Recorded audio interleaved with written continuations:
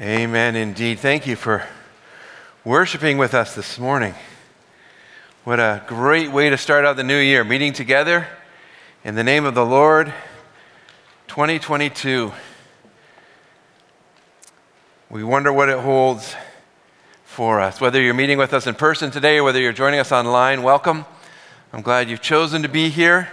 It's a good place to be, and it's a privilege to open God's Word together this morning. We are continuing our series that we've been working through the promises of God, right out of the wilderness and into the promises of God. And as we look back on 2021, it might have felt a little bit like the wilderness. And we hope that 2022 will be better, but the important thing is we enter it relying on God and the promises of God. And that's what we're going to focus on today as we look at the protection of God, the promise that we are protected by God. Believers in Jesus Christ, those who have put their faith in the Lord Jesus Christ, are protected by God. But what does that mean? I mean, when I think about my own life, I remember a time when I was fairly young. I can't remember exactly. I was maybe grade 2 or 3, something like that. Living in Kenya, where my parents were missionaries, and we love to climb trees in Kenya. Apparently, you're not allowed to do that around here. There's a bylaw against it, but maybe it's only trees on public property. I don't know. But anyways, in Kenya, we climb trees all the time. We built forts in trees. We put zip lines in trees. I don't know what it was about trees. But anyways, I'm in this tree, and I thought I was fairly high off the ground. I'm not sure exactly how high I was. I was little, so it was probably lower than I thought, but it seemed high at the time. I didn't realize the branch I'm standing on was rotten. And so, of course, as I'm standing there looking around, the branch breaks and I fall from this tree. And as I fall, I remembered it very vividly, even though it was a long time ago. It's like it happened in slow motion. I remember falling like this and landing on a branch below on my back, like this, like hard. And then from there, I flipped over and fell the rest of the way down to the ground. And I remember distinctly thinking to myself, I'm in trouble. Like, I must be really badly hurt. That was quite a fall. I was scared as I'm lying there on the ground, but there was no one else with me. I was by myself. I was a little ways away from our house. I couldn't really call for help. So I rolled over and I got myself up, and I realized I was perfectly fine. I didn't have a scratch. I didn't have any bruising. I wasn't sore. Nothing. And as I look back on that, I think God had his hand of protection on me. Somehow he prevented me from being injured at that moment. Because I should have been hurt. I mean, when you think about it, the physics involved and all that stuff, it should have hurt me. Now, on the other hand, we had another tree in our backyard that we tied a rope swing to. And we used to compete to see who could jump the farthest off the rope swing. As boys, of course, me and my brothers always wanted to see who could jump the farthest. And in doing so, one time I jumped and I landed awkwardly and I broke this arm, both bones right there. Was God not protecting me that time? Or maybe he was. Maybe I should have broken my neck for doing something so silly. But he didn't protect me from harm that time. So he did the one time when I fell, and then the other time when I jumped. Maybe that's the problem. Maybe it's because I did it on purpose. I don't know, but as we go through life and we look at what happens to us, we look at our life experiences, we think back, it's hard to understand God's protection sometimes. Like, more recently, I remember driving once with my van. I was on Steeles Avenue going down this long hill. It was winter. It was slippery. It was icy. And the traffic in front of me started to stop. And so I put my foot on the brake and I just started to slide. And I'm like, I'm going to hit something. And it really felt to me, I can't explain it any other way, but it felt like God reached down, grabbed my van in his hand, and just kind of steered me around all the cars. And I didn't hit a single thing. It's not because I'm some great driver. I had no clue what was going on. God, I believe, protected me in that moment. Now, There are other times when I've been in serious car accidents where God didn't protect me, or it didn't feel like he was protecting me. So I think we all understand that as Christians, we don't go through life surrounded by some sort of invisible force field, right, that protects us from harm, right? I think we all get that. That's not what God's protection means. So what does it mean that we are protected by God? We just sang all these songs about calling on the name of the Lord. He's our fortress. He's our deliverer.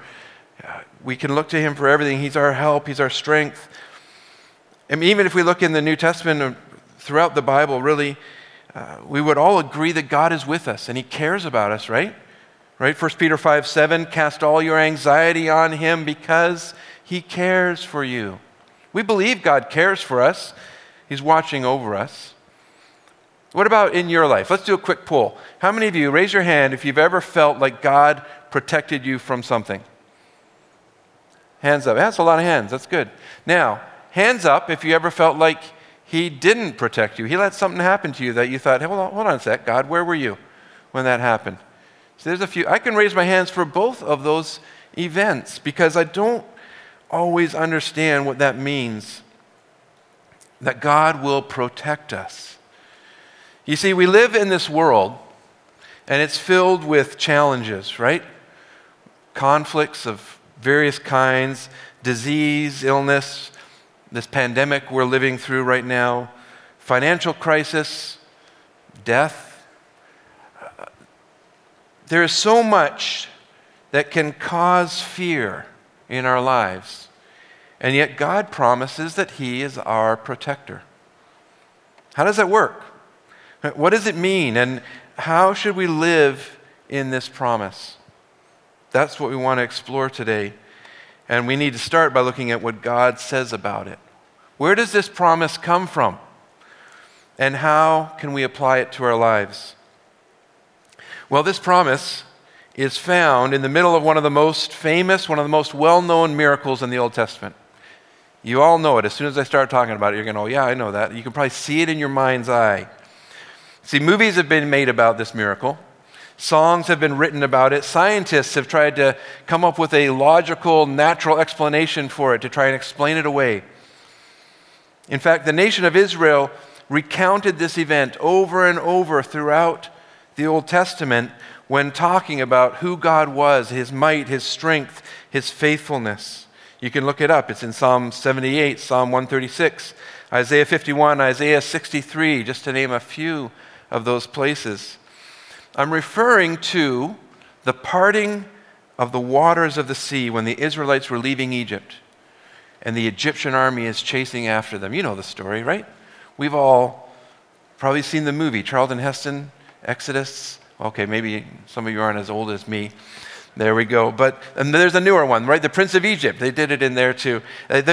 You all know the story. And in the middle of this event, in the middle of that event, we find these two short verses in Exodus 14. You can turn there if you want.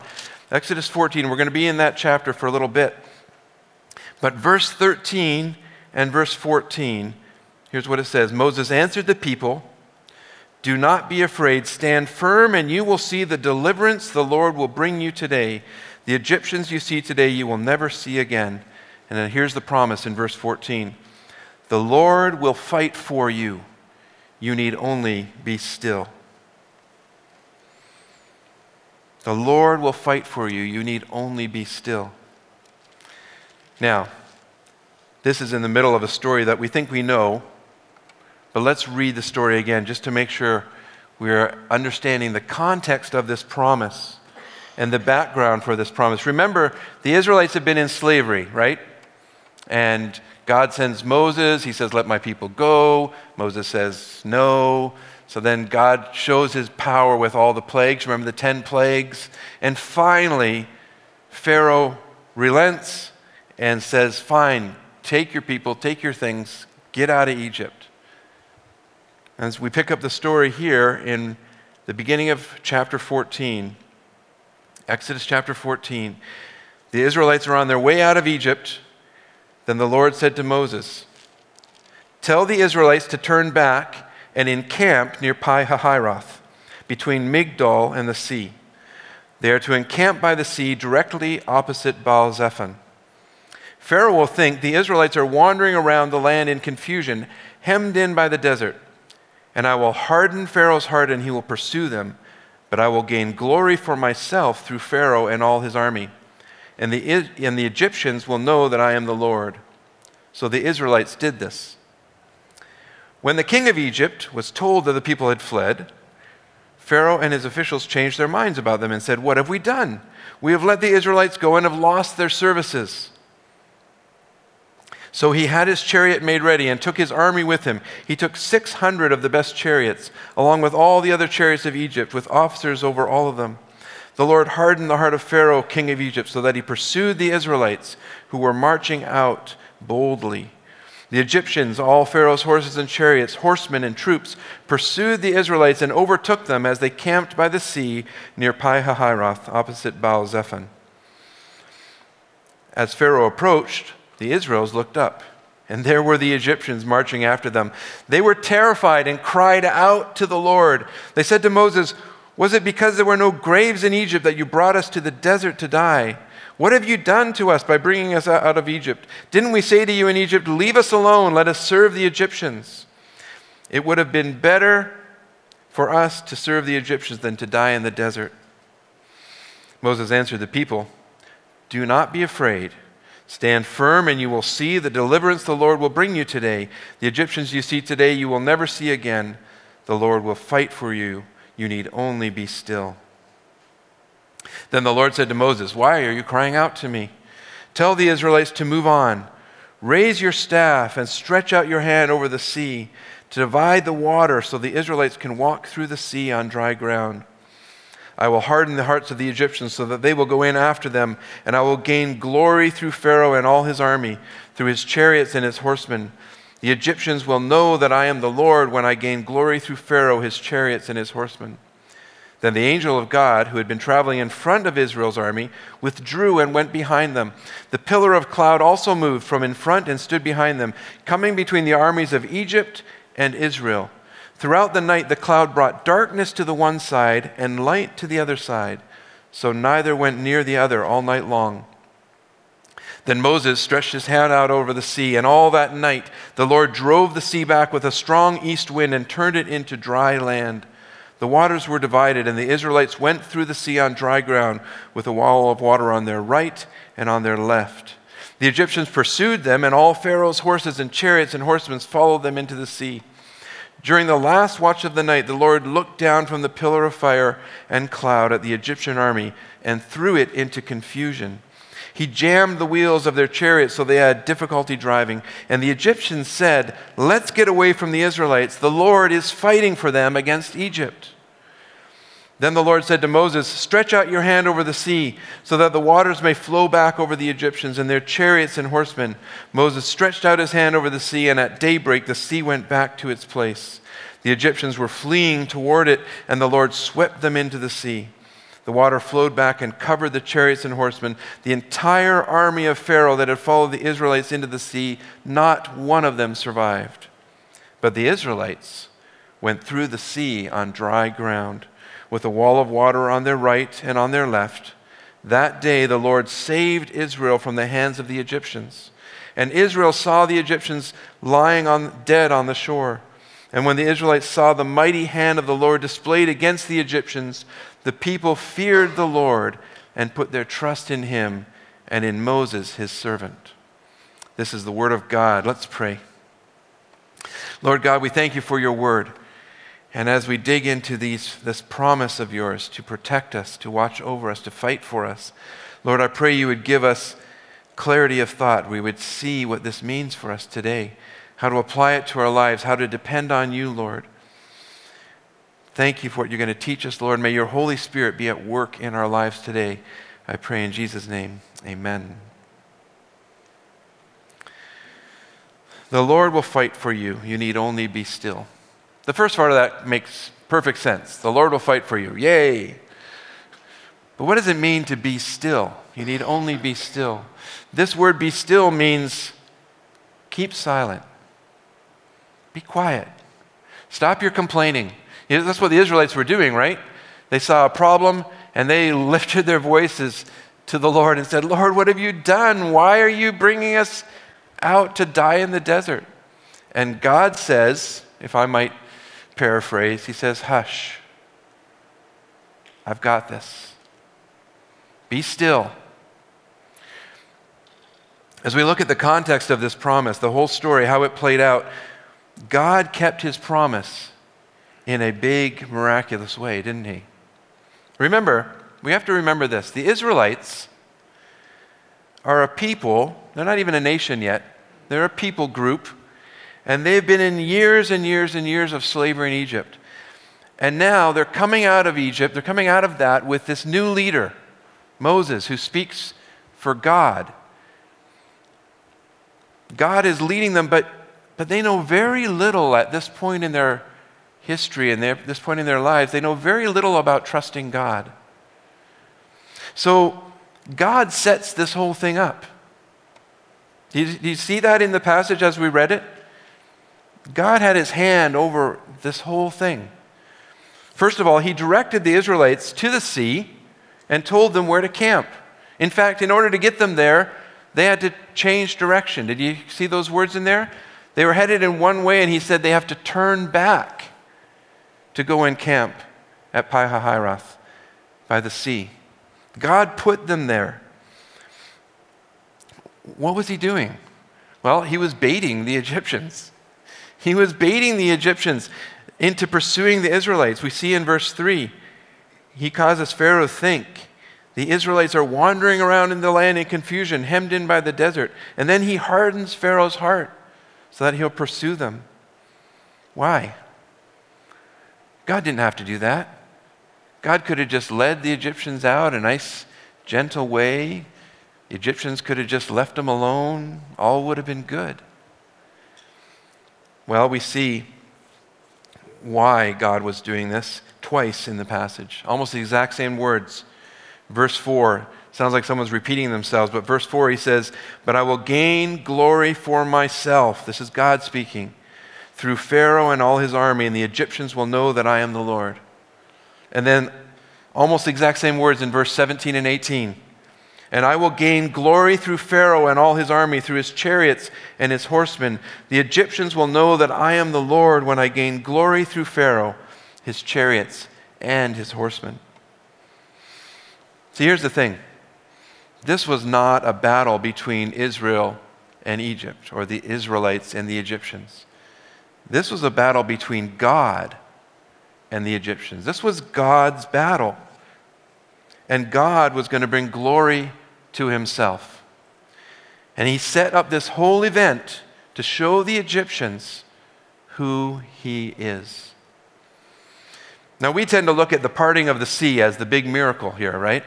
But there's a whole bunch of miracles that go on in this passage. Look at them with me. First of all, he set the stage. As he set up to fight the Egyptians, God set the stage. He put everyone right where they needed to be. Right? He told the Israelites where to go camp so that they were kind of trapped by the sea. He hardened the hearts of the Egyptians and caused them to pursue them. He tells the Israelites when to move. He tells Moses when to raise his staff and part the waters. It's all God. God directs all of this event. And then notice he places his angel in the cloud between the Egyptians and the Israelites. This is a miraculous event because you notice this whole thing took place at night. Did you notice that in the text? All through the night, it says. The Egyptians were kept in darkness. That makes sense. It was night. But the Israelites were kept in the light all night long. That in itself is a miracle.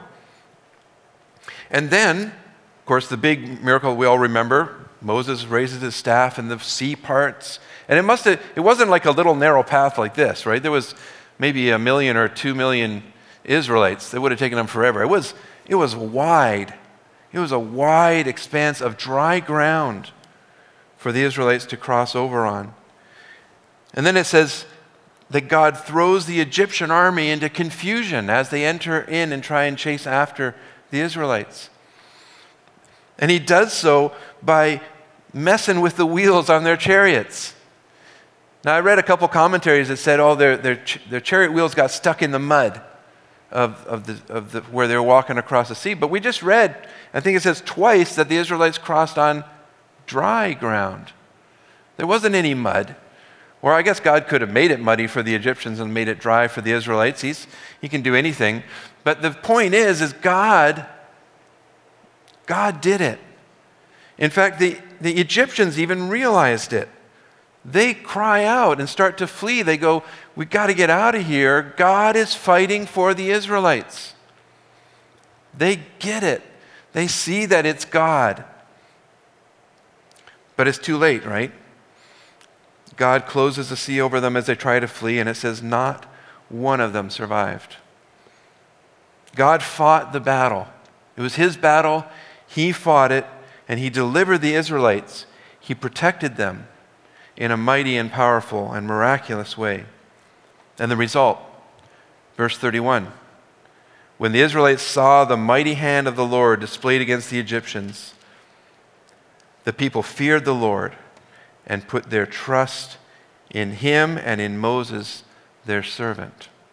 See, God orchestrated this whole event to do two things: to bring honor and glory to himself in the eyes of the Egyptians, and to show the Israelites that they could trust him, that they could trust God.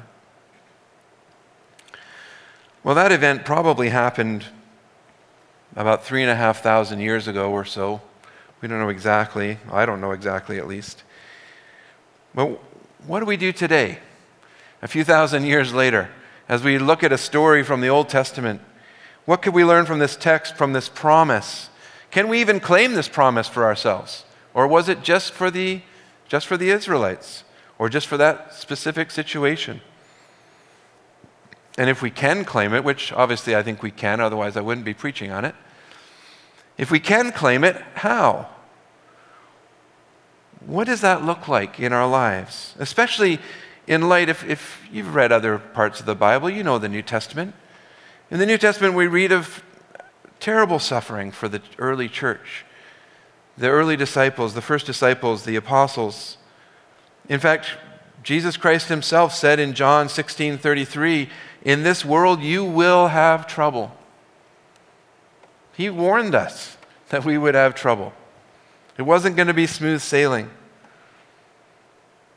Does God still protect us? Did God protect the early church? Does he protect us today? I mean, the promise is the Lord will fight for you. You need only be still or keep silent. I think the promise is still for us. I believe the promise is still for us. I believe we are protected by God. Let me show you a few ways. The first thing that we need to understand in terms of God's protection is that God fights his battles. God fights his battles. When the battle is the Lord's, he will do the fighting. See, I think sometimes we are in battles and struggles that aren't God's fight. And we maybe get confused. And we think God should be rescuing us when that isn't God's battle. We don't know the mind of the Lord. But when the battle is the Lord's, when it's God's battle, he will do the fighting. Yes, sometimes he will use us as instruments. He used Moses to lift his staff, and he didn't have to do that. He could have just parted the waters, but he used Moses so the Israelites would trust Moses as their leader and see that God was using him. And sometimes God uses us, uses you, uses me to fight his battles. But at the end of the day, it's God's battle. And if it's God's battle, he does the fighting. Notice the only thing the Israelites did in this whole event, other than complain, but the only thing they did right was they followed God's instructions. And when God's fighting our battles for us, that's all we have to do. Follow the Lord's instructions. We need only follow God's instructions. Imagine, if you will, that after God made that proclamation that I will fight for you, if a bunch of the young guys, these young Israelites, they're full of vim and vigor, and they're like, hey, God's going to fight for us. Let's gather up some weapons and let's attack the Egyptian army. God has promised he's going to fight for us. That would have been a disaster. The Israelites didn't know anything about fighting at this time. They knew nothing. They had to follow God's instructions. And so do you. You need to move when he says move. You need to stay put when he says stay put. You need to faithfully follow his direction in your life. How do you know what that is? Well, we go to the Word of God, right? The Israelites didn't have the Bible, but we do. We have God's instruction manual for life. Everything we need to know about life and how to obey and live in obedience to God is right here in his Word. God fights his battles. We need only follow his instructions. The second thing we need to understand is that God is present in our battles. He doesn't just say, don't worry, the battle's mine, and then disappear and leave us wondering, well, what's that going to look like?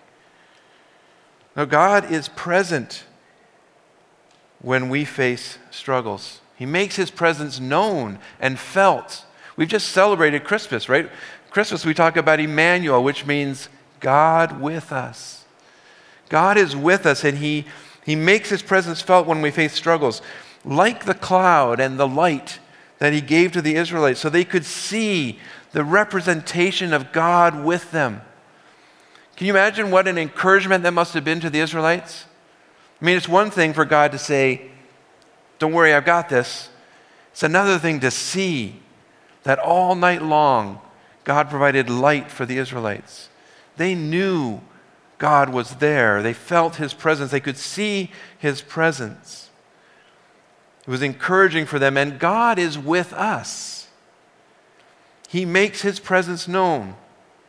It's no different today other than he doesn't necessarily give us a cloud and a fire to see up in the sky to look at. But he still makes his presence known amongst us. How does he do that? Well, he does it through the Holy Spirit. The Holy Spirit was sent to us to indwell us, to teach us, to lead us, to be God's presence among us. Turn in your Bibles over to John chapter 16. John chapter 16, Jesus is talking to his disciples. And I'm not going to read the whole thing to you. There's lots in here about the Holy Spirit as Jesus is promising to send him to the disciples. But John chapter 16, verse 13. But when he, the Spirit of truth, that is the Holy Spirit, comes, he will guide you into all truth. He will not speak on his own. He will speak only what he hears, and he will tell you what is yet to come. He will bring glory to me. This is Jesus speaking, remember? The Holy Spirit will bring glory to Jesus by taking from what is mine and making it known to you. Jesus sent us the Holy Spirit to indwell us, to teach us, to guide us through this life, to be the physical representation of God with us. But there's more than that. God is also with us through the church. Turn back a couple of books to Matthew chapter 5. And in Matthew chapter 5, verse 14, Jesus again is speaking to those that will believe in him. And he says, you are the light of the world. Now we know Jesus is the light of the world, right? But here Jesus says, you are the light of the world. A city on a hill cannot be hidden. Neither do people light a lamp and put it under a bowl. Instead, they put it on its stand, and it gives light to everyone in the house. In the same way, let your light shine before men, that they may see your good deeds and praise your Father in heaven. The church, made up of all the believers, all whom God has saved, they are to let their light shine. We are to let our light shine. The light of God that lives in us is to shine for all the world to see.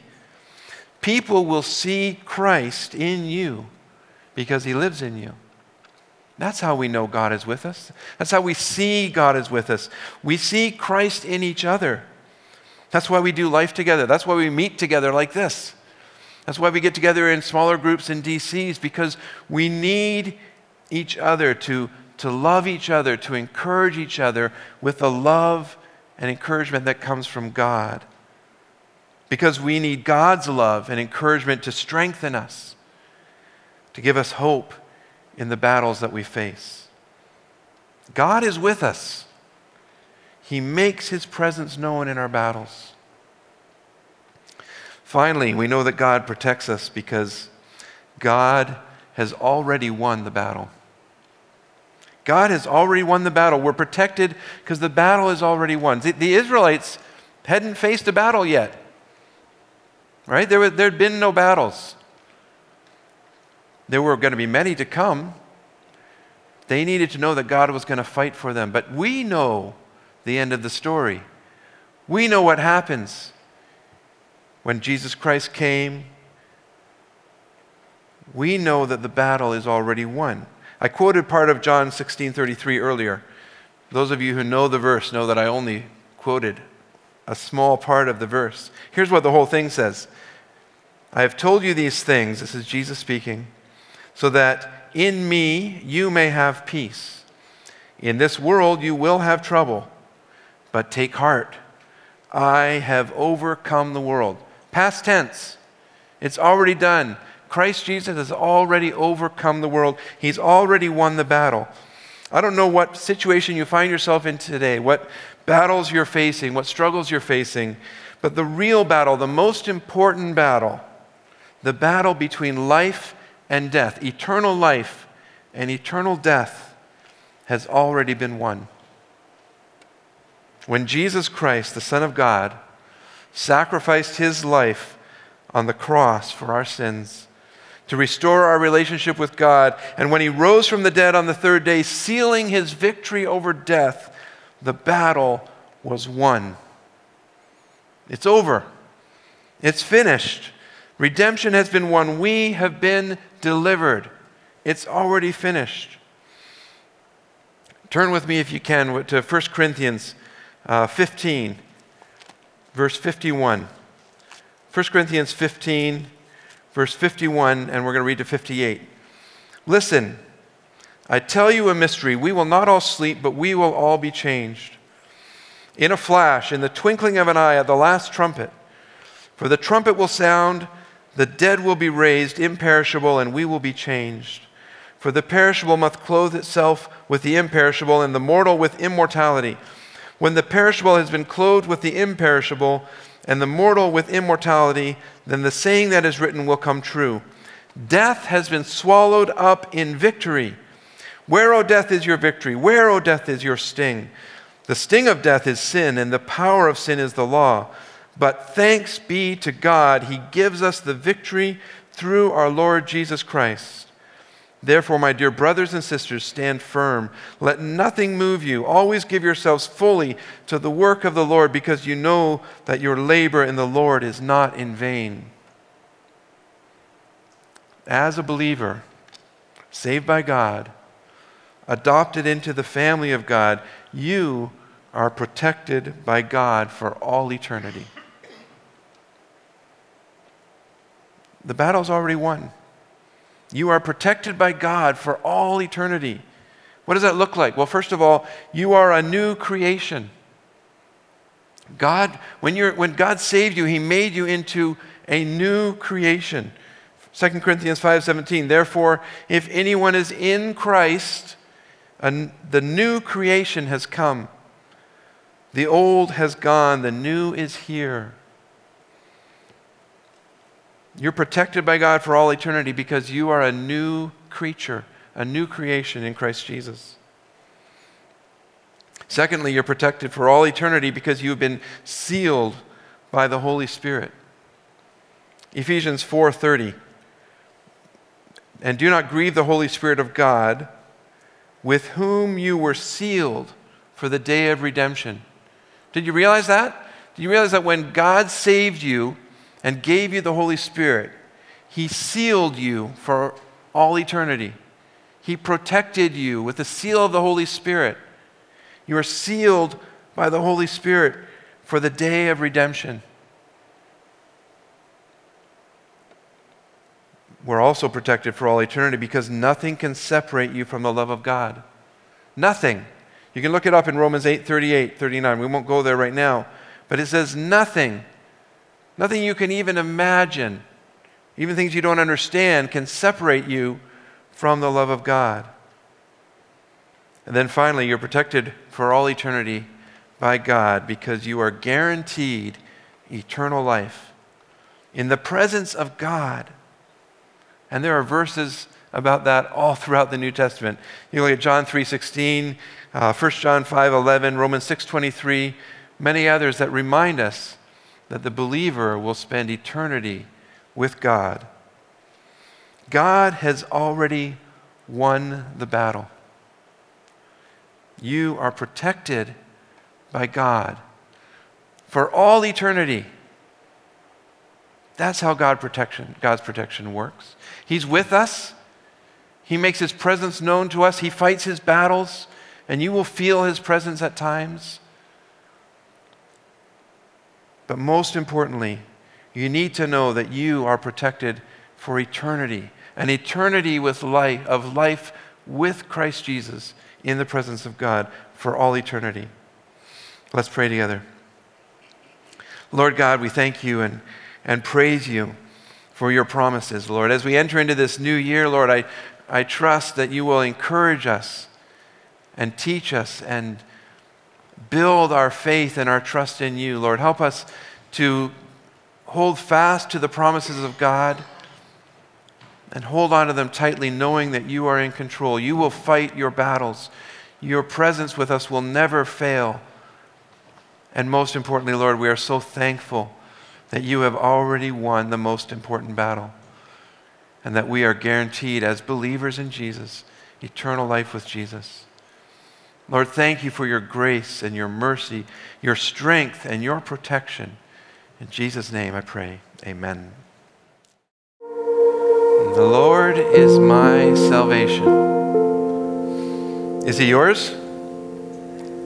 Amen. Have you learned, like the Israelites, to fear the Lord and put your trust in him? See, our response today to this promise is very simple. It's faith in God. Trust in God. Put our faith in God as we enter 2022. Whether it's for the first time, maybe today is the day of salvation for you as God saves you today, as you receive the gift of Jesus Christ as your Savior. Or maybe you've been a Christian for many, many, many years, but you struggle with trusting God in every area of your life. We are protected by God. Trust him. He is with us. He will fight for us. He has fought for us already, and he has won the battle. As we enter this new year, and whatever it holds, we don't know, remember the words of the Lord. We need only be still, be quiet. God's got this. We are protected by God. Happy New Year to all of you. I trust it will be a blessed one. Have a great day.